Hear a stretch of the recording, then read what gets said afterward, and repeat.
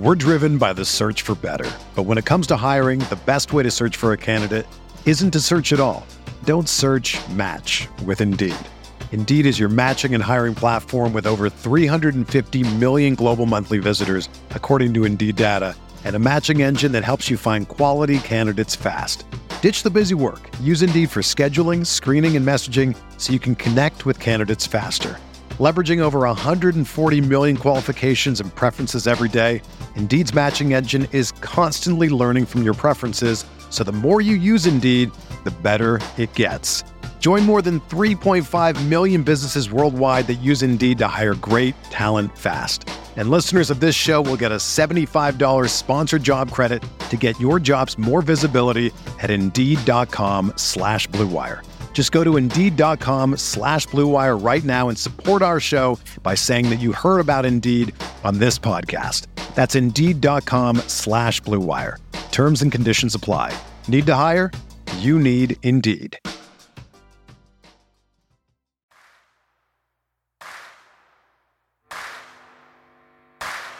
You're listening to Setting the Pace, your go-to Pacers podcast with Alex Golden and Michael Facci.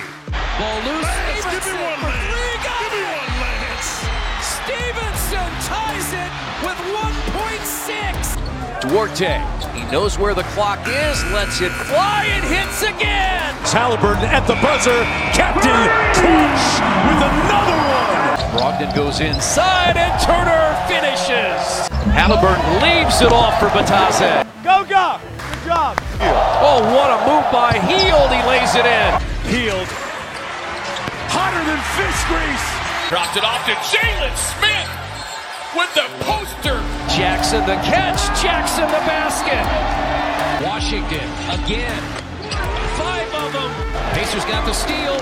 Outrunning is Brissett. Pounds it home. It's it to Taylor. Taylor missed it. Tips it in. Warren lets it fly. Yes! T.J. Warren is not human. Halliburton gonna slam it at the other end. Hey Pacer Nation, what's going on? This is Alex Golden. You can follow me on Twitter at AlexGoldenNBA. Make sure you give my co-host Michael J. Facci a follow at _FACCI. On today's show, I will be joined by Kevin Bowen from 107.5 The Fan.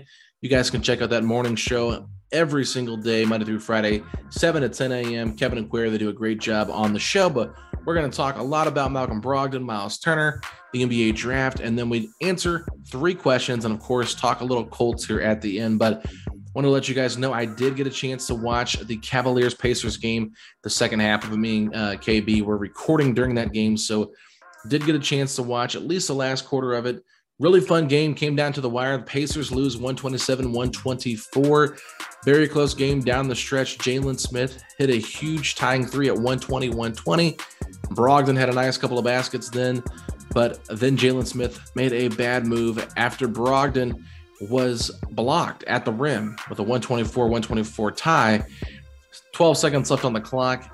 Jalen Smith goes and fouls the one and only Darius Garland, who had an amazing night, 41 points for Garland. He was 14-26 from the field, but just a little bit head scratching there. Why Jalen Smith was the man that committed the foul there? What was going on through his head? Not really sure, but you know, he made a foul. I don't think he realized the Pacers were tied. Thought they were down maybe, but made the foul, and Darius Garland knocked them both down. Brogdon turned it over, had a foul again. Mobley goes 1 of 2, and then Tyrese Halliburton finally gets a shot, but it was a heave from the 3-point, from like 3/4 of the floor. So really interesting there because Halliburton in the second and third quarter had 8 straight baskets made. He was 9 of 12. After that, in the fourth quarter, he took just 2 shots, and one shot was the heave. So he really only took 1 shot the rest of that fourth quarter. So a little bit head scratching there. What is going on with Tyrese Halliburton not getting the ball late in games? I mean, Brogdon was 6 of 15 and only had 12 points. So with that being said, I think they like the matchup Brogdon was able to create towards the end, trying to win this game because Halliburton did have Isaac Okoro on him, but that should not be what deters the Pacers from giving Halliburton the ball in late game situations. But with that being said, tough loss, but it does help the Pacers in terms of getting a worse record for their overall pick, but they do own that Cavaliers pick as well, so a win for the Cavaliers also hurts that. But with that being said, I don't think it's the end of the world that the Cavs won that game, as they are dealing with injuries to LeVert, Jared Allen, and are sliding a little bit here in the standings. So you want to see them try to avoid that play-in game more than likely, just so you are securing that pick, because if it doesn't translate this year or next year, it becomes 2 second-round picks, that Cavaliers pick that we traded LeVert for. So keep an eye on that. But with that being said, we're going to take a quick break. We're going to bring on Kevin Bowen for our conversation. We'll be right back after this.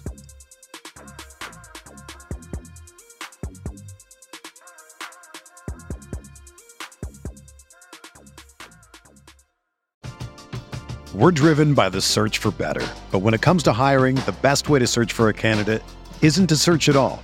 Don't search, match with Indeed.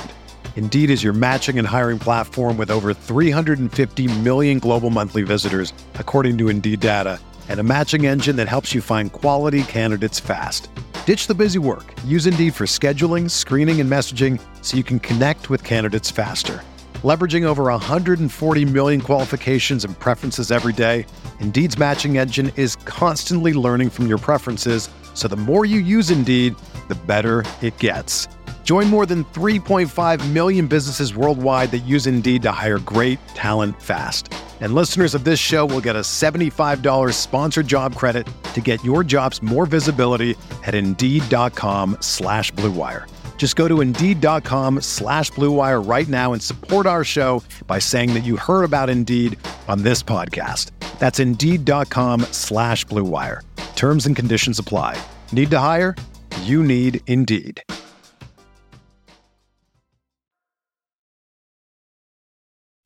All right, everybody, what's going on? Welcome back to another episode here of Setting the Pace, and I'm joined today by a familiar guest on the show, the one and only Kevin Bowen. KB, what's going on, man? Hey, what's up, Alex? How you doing, man? Hey, I'm doing well. We are recording this in the middle of the Pacers game versus the Cavaliers. I guess that's where I'm at with this team right now. Able to record podcasts during games and not really care what's happening. So I guess let's just kind of start there. Over the last couple of weeks since the All-Star break, Malcolm Brogdon has, played for this Pacers team, and he's played well. But what are your overall thoughts on him as a player and the future of him with this team moving forward? Yeah, sorry, you're breaking out just a little bit. You said Brogdon? Yeah, Malcolm Brogdon. I've always kind of been torn on him as a basketball player. I guess I'll start here in college. I'm a big Notre Dame fan, so I watched Malcolm Brogdon a lot in the ACC, and I always had an appreciation for how he played and just those Virginia teams in general. But the elephant in the room, him coming out of UVA and why he fell in the draft, I think was because of the injury history. And, I was looking up the other day, I think before he came back from the Achilles injury, and I don't have the numbers exactly right, so I probably shouldn't even say it, but it was absurd how much money he was making per game this season. If you just took it at a face value of when he actually played for the Pacers. Mm-hmm. And unfortunately, that's been the storyline. I know he had the 50, 40, 90 season in Milwaukee. Expecting that, I think, was totally unrealistic just because, how little was on his plate and how much, Giannis and even Middleton and those guys kind of set him up for so many favorable situations. I like the idea of a healthy him off the ball with Halliburton.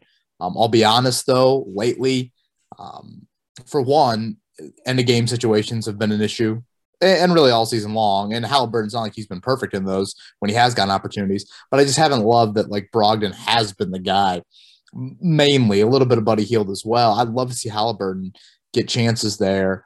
And something I brought up on the morning show is I do worry about if Halliburton would be I think, just a little hesitant to truly kind of establish himself not only as a player, but as his voice, within that locker room, knowing Brogdon's experience and how, really I think he's been viewed as the most vocal leader, of this current group over the last few seasons. So I just can't rely on him to be available, frankly, to kind of summarize it. I didn't get the extension totally. Again, I think off the ball, he can be a nice player and obviously he's extremely intelligent, and I do think him and Halliburton give you a backcourt where you feel like you're going to make the right play a lot. But I think when you factor in his injury history and just a little bit of worry on you got to put Halliburton, I think, in the best situation to grow. And I just worry that he'd kind of be looking over his shoulder I think we've seen it end of game situations. I don't know if Halliburton can be a closer. I don't know if he can be that, ultimate killer on a great team or even on a good team, I guess. But you got to find out. And I feel like it's been a little bit difficult to kind of gauge that here with some of these end of game situations. Yeah, I think the one I paid attention to the most was the Pistons game. I actually tweeted about who touched the ball the final 2 minutes, and I think Brogdon started up the possession 4 of 6 times. And 2 of the times that Halliburton started it, he took threes, and one was at the very end of the game when they were down by like 5 points, so it really didn't matter. So really, I felt like he only got like one really meaningful possession there down the end of the game. So an interesting thing to just kind of pay attention to.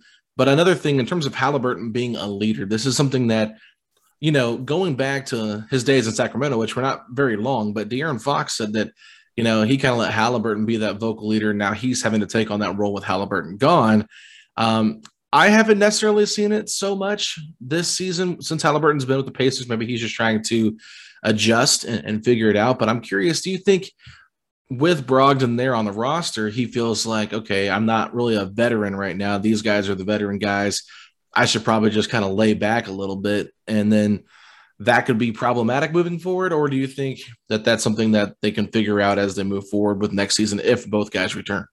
Yeah, it's a good question. I probably don't have a great answer for you. I mean, part of it, I think, is just the chaos of how everything went down. Yeah. I mean, Halliburton's been honest, a month ago, how emotional he got when that trade went down. I guess it is about a month right now as we record this on March 8th.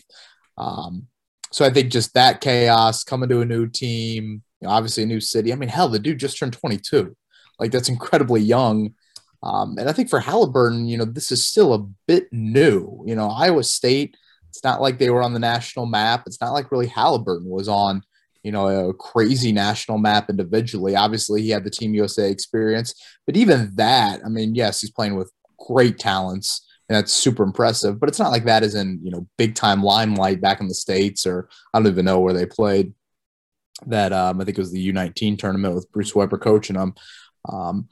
So that is just kind of a concern that I would have. I'd say the top of the list is just Brogdon's availability. I mean, we're talking 25% of every season. You just pencil it down. Malcolm Brogdon, if he can play 55 games, you would sign up for that. And, when is that? I don't think that's going to get any better. I mean, how old is Brogdon? He's got to be close to 30. He's 29. So, yeah, it's not like the guy is going to get, and all of a sudden going to have like a resurgence from a bill of health standpoint, because it has been something that's lingered for so long. It's unfortunate, but it's just the reality of where you're at right now. I also think a little bit is just like, Halliburton and Duarte, if you're going to play them alongside each other, it's probably not like the most athletic. I mean, it's definitely not the most athletic backcourt, although that Halliburton dunk the other night, I was kind of like, whoa. Oh yeah, that was really, really impressive to see. But I think you could use maybe a jolt of athleticism alongside those two. And I don't think Brogdon necessarily brings that. So that's just kind of another thought that I've had. Again, moving him, I mean, everybody sees the medical history, everybody sees the injury history, and I wish it wasn't like that. I mean, I think if Brogdon could get you, 65, 70 games, something like that, he could definitely be a nice piece for you. But I think the human element of Halliburton kind of looking over his shoulder, Brogdon's a unique personality in the NBA. The few interactions I've had with him, you kind of come away a bit intimidated, I think, by him. And so I wonder if, again, Halliburton trying to get his voice in that locker room, trying to be the lead guy. You've talked about the end of game situations. It just doesn't seem like the most seamless, transition to be like, all right, Halliburton, here's the ball, here's the locker room. Take us where you need to go.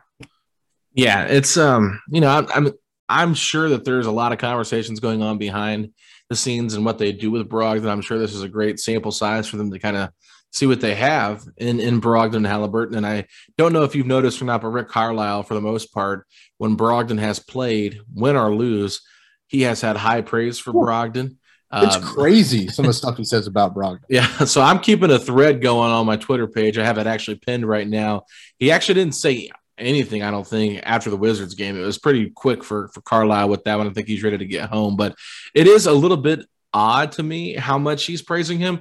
And I talked with Scott Agnes about this last week, and he mentioned, the Karis LeVert situation, how Carlisle did that for LeVert a lot in January leading up to the trade deadline. So I don't know if that means anything, if he really likes him or not. It just feels like there's, I'm reading the tea leaves here. It feels like there's something with that. But at the same time, I feel like he's not going to put him down negatively at all either. So it's just odd to me that all of a sudden he's just got all this high praise for Brogdon that he didn't really have earlier in the season. Maybe sporadically he said something, but it wasn't like every game occurrence. Yeah, I think it's a great point. I've found that interesting as well. Personally, I enjoy listening to Carlisle post-game because I think he does a nice way of not getting too redundant with what he says. I mean, his descriptions are not, coach speak 101 that you read a book and, that's how you handle press conferences. So I do enjoy that. But, it's funny. And, you and I had the conversation a few weeks ago when we got lunch. So often in my job, I compare the Colts to the Pacers. It's like funny listening to the Colts describe Carson Wentz right now and then listening to Rick Carlisle describe Malcolm Brogdon. But I mean, like two players, I think both fan bases, they've been in, trade talks or, whatever, they could see their stay not being here much longer. So it is kind of unique how you have seen that. Mm-hmm. I was just thinking about this I was watching the first quarter before we hopped on here. And I feel this way almost a little bit. I don't know if you wanted to go here. Sorry if I'm going go for it. Path, but I'm kind of head scratching a little bit with Turner right now as well. I mean, what is it? 22 and 44. So what's that? Tonight's 15 games to go after tonight. I think if I'm doing that math, that'd be 67. Yeah, so that'd be 15 after this one. Yeah, I mean, is Turner really going to play? Is he going to play 10 games? I don't know. Maybe it's a little bit more imminent than I think, but part of me is like, all right, I saw him get up and down the floor, but I didn't, I don't. I know the Pacers don't play a whole lot here. This week they don't play the rest of the week and things like that. But that's an interesting one for Turner. Of he definitely doesn't have the injury history of Brogdon, but there are questions coming out of Texas, and now it'll be 2 years in a row where he's missed I don't know, probably 35-40% of the season. Maybe it's a little bit of a high number, but missed a huge chunk to end the year. And we're talking about a foot injury with a big guy. So both of these guys, I think ideally, they would get a look at them. And Brogdon, you are getting a look at. But, man, I mean, you could be walking into that offseason and, potentially trading them. And Brogdon, I think you're in a little bit of a better state in the backcourt. Turner, although Goga is playing pretty well tonight. At least I feel like unleashed. Goga unleashed. Yeah. I feel like it flashes. Stop me if you've heard this before, but debating injury questions with the Pacers and trade value, I think that's where we'll be at again come July with Brogdon and potentially Turner. Yeah, I mean, and Turner's an interesting one because for me, it's I think there's no doubt about it. He is the best center on this team now since they dealt Sabonis. I think fans that are saying, why Isaiah Jackson's better and Jalen Smith's better, it's I don't think we're there yet. I know that the Turner fatigue has worn on me. It's worn on a lot of fans, but when he's healthy, I still think that his elite level rim protection, him just having the experience over these guys makes him a better player right now. And so it's been kind of one of those weird things to navigate because here I was hammering the Trey Turner stuff for 2 months, and now he's the best center probably on the team. So it's I'm not really flipping on how I feel about him. I don't think he's a long-term answer, but I still think he is the best answer here moving forward unless they address it via free agency or a trade or something like that. So, Isaiah Jackson has proven that he's a long ways away from really solidifying that starting center position. I would say at least two to 3 more years, probably just getting more familiar with the style of play. But I do want to go back to what you hit on there with Turner's injuries. I'm not really sure if we're going to see him. I know that a stress reaction is something that you want to take very seriously. Look how long TJ Warren's been out because of a stress fracture. So you don't want it to turn into that, especially if you value him as a player for your team and number 2 as a trade asset. So you really just got to be careful to handle it with kid gloves, especially knowing that this season is lost. I mean, everybody knows that. So, I mean, at the same time, I would love to see him get some minutes, see what he looks like with this core, see what he looks like next to Isaiah Jackson. But I had done, I think, right around the trade deadline, or excuse me, the All-Star break. And I think Turner had missed 25% of the Pacers games over the last 3 seasons. If he doesn't play again this year, I mean, you're probably pushing close to 30 to 32% of the games that he's missed the last 3 years. And I think at this point, Brogdon's right around that 35% threshold. So I would be interested to see their numbers stacked up next to each other since Brogdon became a Pacer and how many games they've missed, because unfortunately Turner has had, back-to-back seasons with season-ending foot injuries potentially this year, depending on what happens. So I'm keeping an eye on that, because can you rely on him durability-wise to hold up and continue to be that type of player? I don't know if that's nearly the case, Kevin. Yeah, and I also sit here and say this and realize that losing either or both of them would leave massive holes on your roster. Oh, for sure. I'm intrigued by Jackson, of course. Goga, I've probably been a little bit more geez, will you just play him for 2 or 3 straight weeks and I can really get more of an evaluation? Yeah. And I know defensively it can look just scary bad at times, but you feel like there is a little bit there to work with offensively, and you just kind of want to see him again get the reps that he has to have to be able to grow and evaluate. Jalen Smith, I don't think is a 5, but obviously, and that's a whole different situation. Backcourt wise, again, losing Brogdon, you would certainly lose somebody. I know TJ McConnell, of course, is out but is under contract moving forward. But still, Brogdon is a guy that can help Halliburton and can be a facilitator, scorer, knockdown shooter, etc. And I've tried to play around with the draft. Is it something all right, if it's Ivy and you come back with that Cavs pick and Walker Kessler, and again, I saw him at North Carolina and now see him at Auburn. I mean, I think he can definitely be a rim protector in the NBA for a long, long time. Does that, all of a sudden soften the blow? Maybe, again, that's something that's kind of popped into my head. But just how they handle those situations, how the league views them as well, that's a big thing. I'd say probably Brogdon more than Turner, Alex, but something I've also thought about, and again, I've been full on embrace the losing. Right. At the end of the year, are we really going to care if they won 31 or 26 games? Give me the best lottery odds. Having said that, there is part of me that I'm boy, learning how to win and finishing off games is something that I think in all professional sports, but in particular when you have some parity like the NBA does and all these end of game situations, it is good to experience that and actually feel what winning's like and know what that is like. So that is kind of a concern of all of a sudden if those two were to walk, and it's not like they're perennial winners in this league, but still they've been in those moments. If they do walk, and then you're inserting 2 rookies or young guys into their situations, you're going to have a whole lot of growing pain.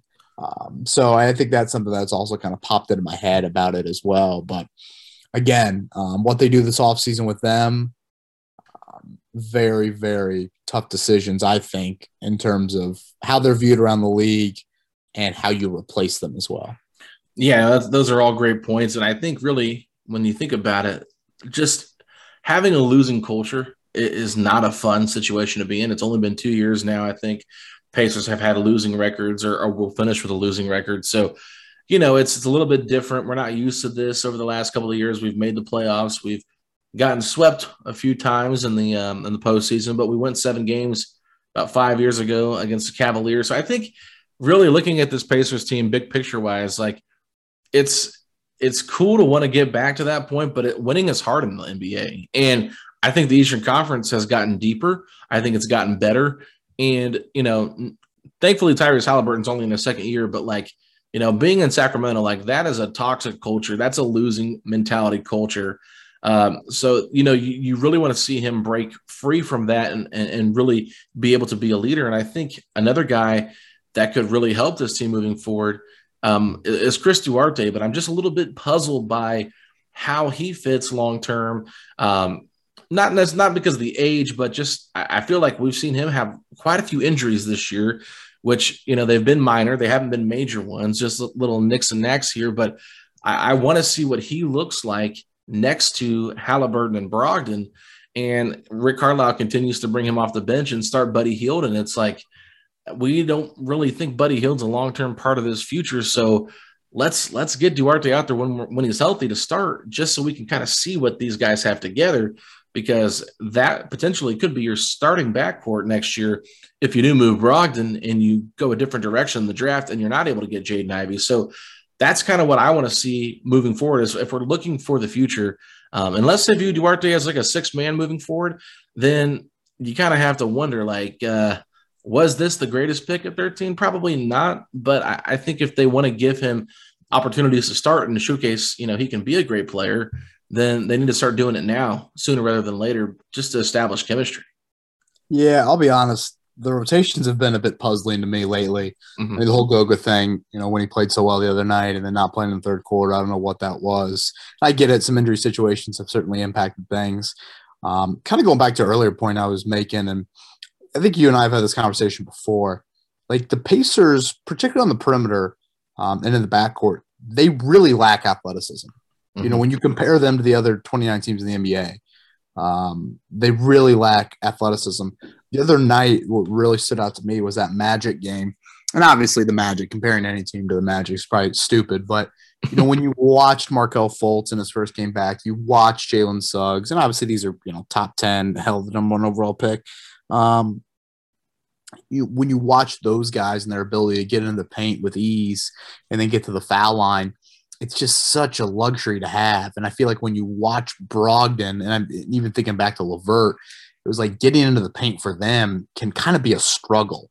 And really can get, kind of physical. It can go both ways. And Brogdon is so crafty at it that he can still be pretty successful with it. But I think that is like a skill set that the Pacers have got to look to add. And obviously Ivy would certainly check that box. I thought, I hate this guy as an announcer. I hate's a strong word, but I don't think he brings a ton of insight on a game-in, game-out basis. But I thought Stephen Bardo made a better than decent point about Ivy the other day of, like, think about him at Purdue. Always a big guy in the paint. There's not a lot of college basketball teams that literally have a guy in the paint, for 40 minutes. I mean, that's pretty much what Purdue has. So, you get him to the next level, and the spacing at the NBA is already much different than it is in college. And you aren't going to have necessarily a traditional post guy like he has played in with the Boilers. So I think that's another element that will kind of add to him being successful, getting downhill, creating driving lanes, things like that. So I think that skill set in particular, again, Halliburton showed me something, but still, when he's out on the floor, certainly McConnell gives you some of that, but that explosion and that ability to just, all right, this guy is a different gear. The defense got to respect that, can't necessarily, hug that guy. I do think that's something that they should explore. Yeah, they need to be more athletic, and they have to continue to address that. I mean, having Isaiah Jackson be able to jump up and block shots and dunk lobs is great, but I think you need more of that across the board. I think you're 100% right there. And honestly, I think even as much as they probably could use another athletic guard, I think getting another athletic forward would really be good for this team as well. Just, I'm not saying there's anybody that can really guard Giannis, but someone that can at least, you can say, hey, let's go and put you on Giannis and see how you do. Where with this team, you're like, okay, maybe O'Shea can do it, but he's kind of a poor defender in my opinion. He shows flashes every once in a while, but I don't think he's great at it. And then you're probably going right down to Brogdon as your next best defender. Maybe TJ Warren, when he's healthy, he could be that guy potentially, but there's something you can count on him anytime soon for anything. So, that's where I think addressing that situation could be intriguing in the draft. So you've said you've kept a little bit up with the draft. I know you watch college basketball obviously a little more than I do because you're talking about it every day. But are there any guys that stick out to you that you like besides Jaden Ivey potentially for the draft? Yeah, I do like Jabari Smith. I know that I know it's not going to be very long before his name gets called. I want to see more Chet Holmgren. I'm actually going to watch him a little bit tonight. And then, certainly in the tournament as well. The numbers are just filthy. I mean, I get it. The competition night in, night out in that conference isn't terrific, but hell, you could argue the WCC is better than the ACC this year. If you want to look at him and Paulo Bonchero, if I'm saying that right. Yeah, I always mess it up. It's either Bonchero or Bonchero. Whatever works. So, you see what Holmgren's done, and I was just getting a little more background on him. Seems to be really wired the right way. I think we just have such a stereotype of oh my God, tall, skinny, screw him. It just, bust. It just seems like that's such a stereotype. So I know a lot of Pacers fans, or at least the vibe I get, is they wouldn't love that. The Bonchero kid, boy, he is so mature as a scorer. Mm-hmm. There's he's not in the same way, but he kind of reminds me of TJ Warren, just how polished of a scorer he is. A little bit of, again, it's not the same game. It's a little bit more, I think, 15 and in sort of, but there is some Carmelo Anthony type of vibes that I get just collegiately. And I'm not predicting him to have anywhere near that type of career. He's not as kind of perimeter oriented, but there is just kind of a wow. You don't see freshmen come into college basketball and can score at so many levels like he can as well. Obviously, Ivy, he is still so raw. The ball handling, at times it's just kind of whoa, what is going on? Which, again, he puts up these numbers that you're so impressed by. You think to yourself, man, if he could tighten that handle up and, again, he gets to that next level where the spacing is going to be better. I mean, there's even more to work with there.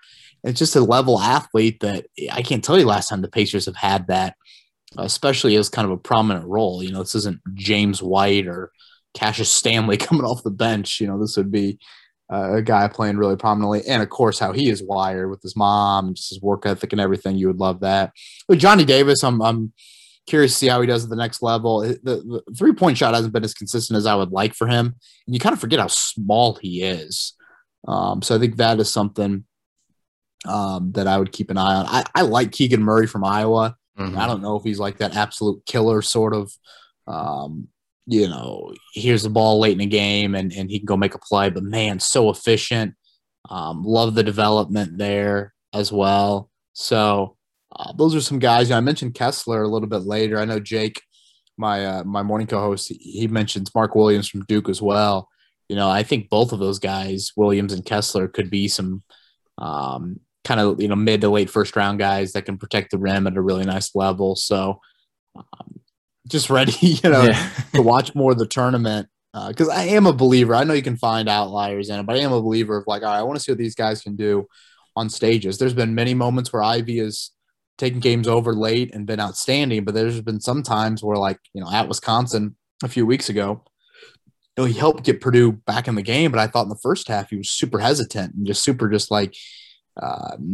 not assertive, on the road in that environment. So those are things I think you want to see when the pressure rises with some of those guys. But I know some people have been a little skeptical about the draft depth, but it's I think I have this right. It's the most. So the Pacers, I don't think have had two picks in the top 30, or maybe it's 35. In 30 some years. So from a quantity and a quality, obviously drafting 5 overall, wherever they're going to be, they haven't had that in decades as well. I mean, again, quality and quantity standpoint, they're going to have draft capital like they've never had. Mm-hmm. And I thought Kevin Pritchard hit the nail on the head a few weeks ago, just in how monumental, how important this draft is for the franchise. So can't wait to see how it unfolds. Yeah, and I'm right there with you. I think this is probably the most exciting part of this Pacers team right now, is just who is the next piece we're going to add to this soft rebuild or retool or whatever you want to call it. Because at this point, the Pacers just have to continue adding depth. And, Bonchero is a guy that we had Rafael Barlow come on our podcast. Facci had him on, and he's the creator of Draft Junkies. He works at Locked On NBA Draft with Chad Ford. They do a show every Friday, and he's actually working for Chad Ford's website. I'm sure a lot of people remember Chad Ford from his days at ESPN. And so he actually has Paulo as his number one in this year's draft just because he thinks he's the most NBA-ready player right now. And his article on NBA Draft Junkies, he did too, compare him to Carmelo Anthony. Some other websites I've looked at have him as a faster David West, which I thought was funny.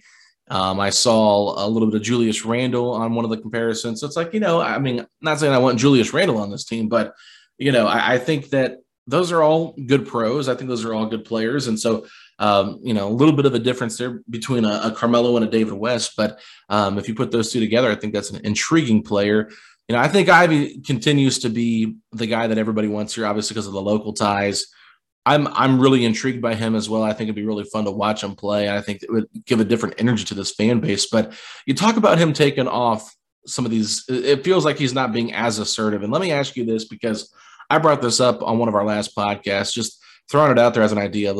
We know a lot of times when it comes to the NFL draft, these guys that are not playing for a national championship, but they have bowl games and stuff like that, they sit out, they don't play because they don't want to hurt their draft stock, don't want to get injured, that kind of stuff.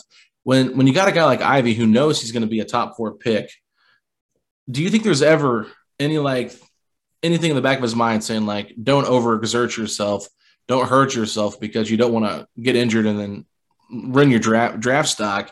I think it's still good to showcase yourself, but at the same time, they got to have that in the back of their mind. I know that I'm just a few months away from getting my name called and getting millions of dollars to play basketball for my career. Do I really want to risk it by going all out in these college games? I'm just throwing that out there. Do you agree with that or no? I think it's a fair question. It's kind of unfortunate that the question needs to be asked, but that's kind of where we are with college athletes typically in postseason play. Again, I'm not going to pretend to know Jay Ivey. I have watched his mom a decent amount just because I am a fan of Notre Dame women's basketball, and certainly even remember her and Ruth Riley from their playing days. And again, just how he seems to be wired, I don't think that's anywhere near the forefront of his mind. The thing about Ivy too is yes, he certainly came into this year as all right, that dude's a lottery pick, but he wasn't that heralded of a high school recruit. I mean, wasn't top 60, 70 player. Mm-hmm. He was at a prep school, so I don't think he's really experienced kind of winning as a team. I don't think the Mishawaka Marion teams he was on, got on deep tournament runs. I could be wrong about that. And then obviously last year, Purdue losing in round 1 and just watching the heartbreak for him, after that game. And then how this season has unfolded. Obviously a great non-conference for Purdue, but the Big Ten season fell short of what they wanted. Again, he strikes me as a dude that isn't, I would hope not, is not half-assing it. I just think it's, I don't know, at times, I want to be more of a facilitator. I mean, I'm sure there's a human element. I mean, kid's 19, 20 years old of all right, I'm going to find others tonight. Yes, you'd love him to be locked in and have a Kobe Bryant mindset night in, night out, but there's a reason why Kobe was so rare. But I don't get that vibe from him. Holmgren, kind of the same thing. Again, the little bit that I know and have heard, that's the same thing. Jabari Smith, not as much. I feel like late games with Auburn, they haven't really looked for him a whole lot. Now, he plays a different position, so that's different.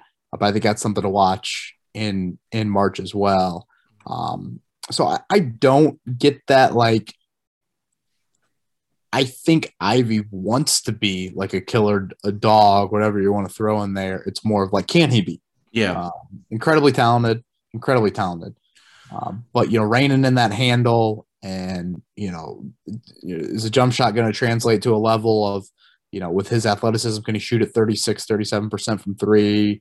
If he can get in the high 30s, that more than okay at the NBA level. So, again, totally fair question. Mm-hmm. And maybe part of this, I want my answer to be true, but I do think, because I just love watching athletes compete at a really high level, but I do think he is wired in the way that you want him to be wired in terms of, wanting to lead Purdue to, the peak of the mountain and get to New Orleans and try and win a national title, all that. Yeah. And I mean, I think in the back of his mind, sure, that's always the ultimate goal. Anybody that plays basketball, anybody that's an athlete, period, when you play the game, you don't want to just dog it. You want to play to win. So I think that the competitiveness is there for him to win. I just threw it out there as a possible situation that could be going on. So I did ask people for some questions, KB. I don't know if you saw that or not, but we did get a couple here. So I'm just going to jump right into them. This one comes from our good friend Matt Peck. He said, philosophically, do you feel that the ownership, management, and coach are all on the same page for team building going forward for the Pacers? How committed to building a winner versus taking shortcuts to just be competitive? How committed are they to building a winning team versus tanking just to, do a shortcut here to be competitive for next season? Yeah, it's a really good question. When I saw the Rick Carlisle contract, whatever it was, 4 for 29, 27, I forget exactly what it was. I'm like, all right, that dude's going to have personnel say. I mean, he's going to have a large influence on personnel. So I think they have taken a step now to trying to get on the same page, all three of them, of like, all right, need to do something drastic to get there. And I would hope, some of the shortcuts in my mind would potentially be, hoping with Brogdon, hoping with Turner. It's almost like, man, you can't go down that path again, just with their injury histories. Turner has really kind of ended his last 2 seasons. And now we're talking about lower body. I think it was turf toe, if I'm not mistaken, last year. Yeah.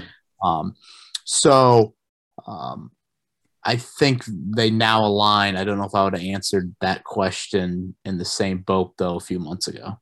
Yeah, I agree with you there. I think by trading Sabonis and getting back Halliburton, it made you feel like, okay, they finally have chosen a direction in which they want to go. And I feel like for so long, we never knew if that was going to be the case. So, I think that's great points by you. I'll leave it at that. Let's move on to question number 2. This comes from @AKA_morning. He said, several good and elite teams are going to be very close to the luxury tax going into the summer while having players they need to re-sign or have to let go. This, in my honest opinion, provides extra opportunities for KP to pursue sign and trade deals with us having both cap space and reasonable contracts to send out. This is a long question, sorry. If Pritchard does not make a splash around the draft, would a sign and trade centered around potentially Miles or Malcolm make a lot of sense? The easy example would be an Indy Phoenix deal with DeAndre Ayton and Miles Turner. Which teams would be the most likely sign and trade partners? I didn't do any homework on this. That's my fault. No, I think it's a really good question, though. And that's where you're at right now from a Rubio standpoint. And I do think you have the flexibility where a lot of teams don't. And again, this is a little bit too nerdy for me. The NBA cap stresses me out. I've got enough gray hair at the age of 32. I don't need to add any more to my plate. So, nor am I Tony East. So, the whole cap situation and just exactly what the Pacers can do.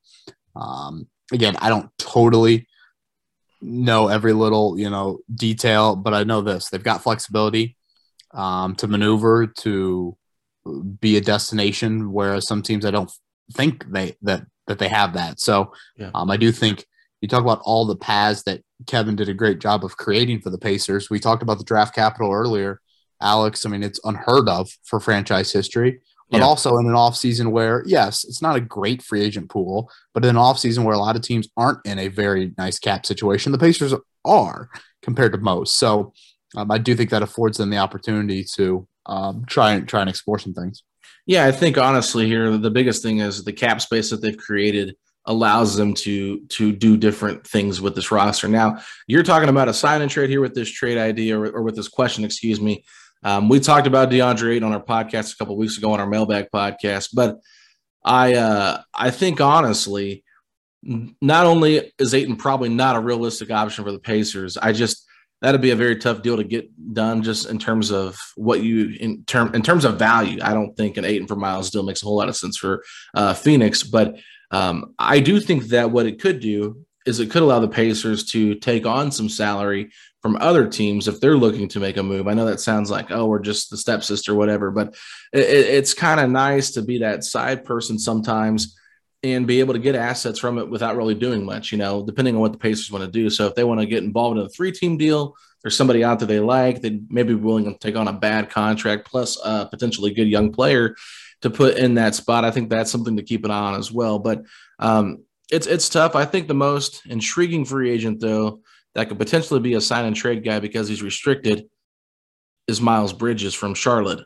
Don't know how realistic that is, but I've heard some rumblings from some guys in Charlotte that have a podcast down there that, you don't want to overpay Miles Bridges to a certain extent because he is limited. But if the Pacers have the cap space to do it, would they be willing to overpay him? And I think, you talked about wanting athleticism, KB. I think Miles Bridges would provide a ton of athleticism and at a position of need that this Pacers team desperately needs to address.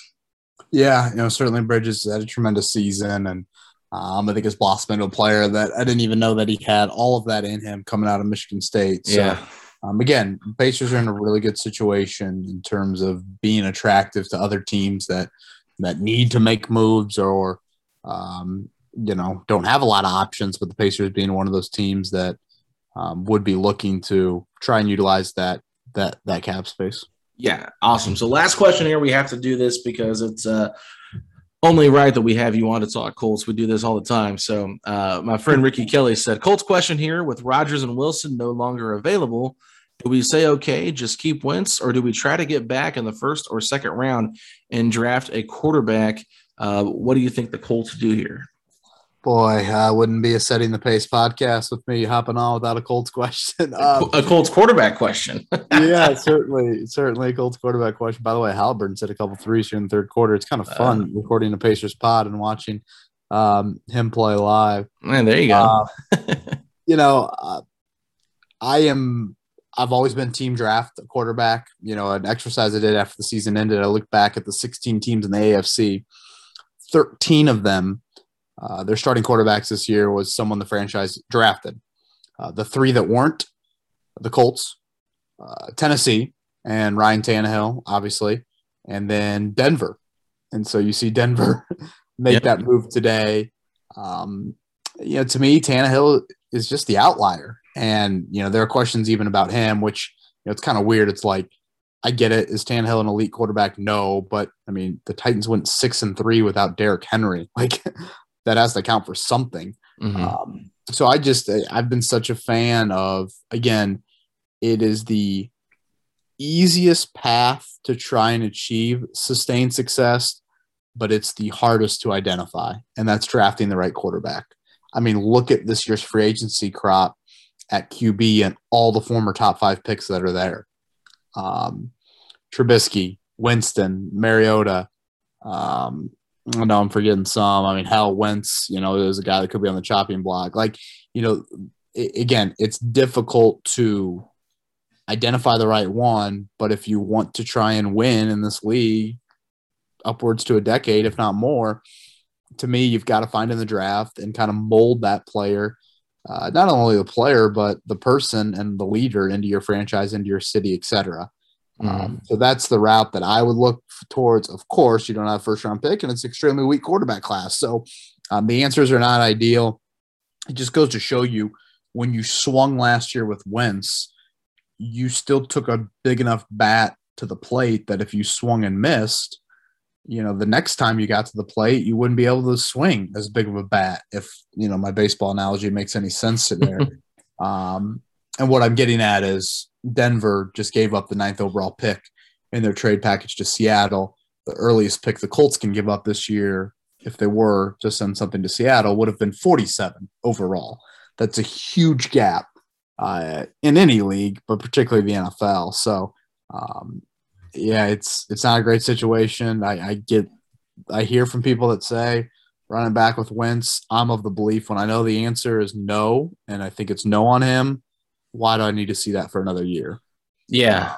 And just kind of the toxic nature I think you would create in your locker room. What if Wentz struggles in the month of September? Boo Bird's coming out. Do you have a young – this might sound harsh and something I'm going to talk about Thursday or Wednesday on our morning show.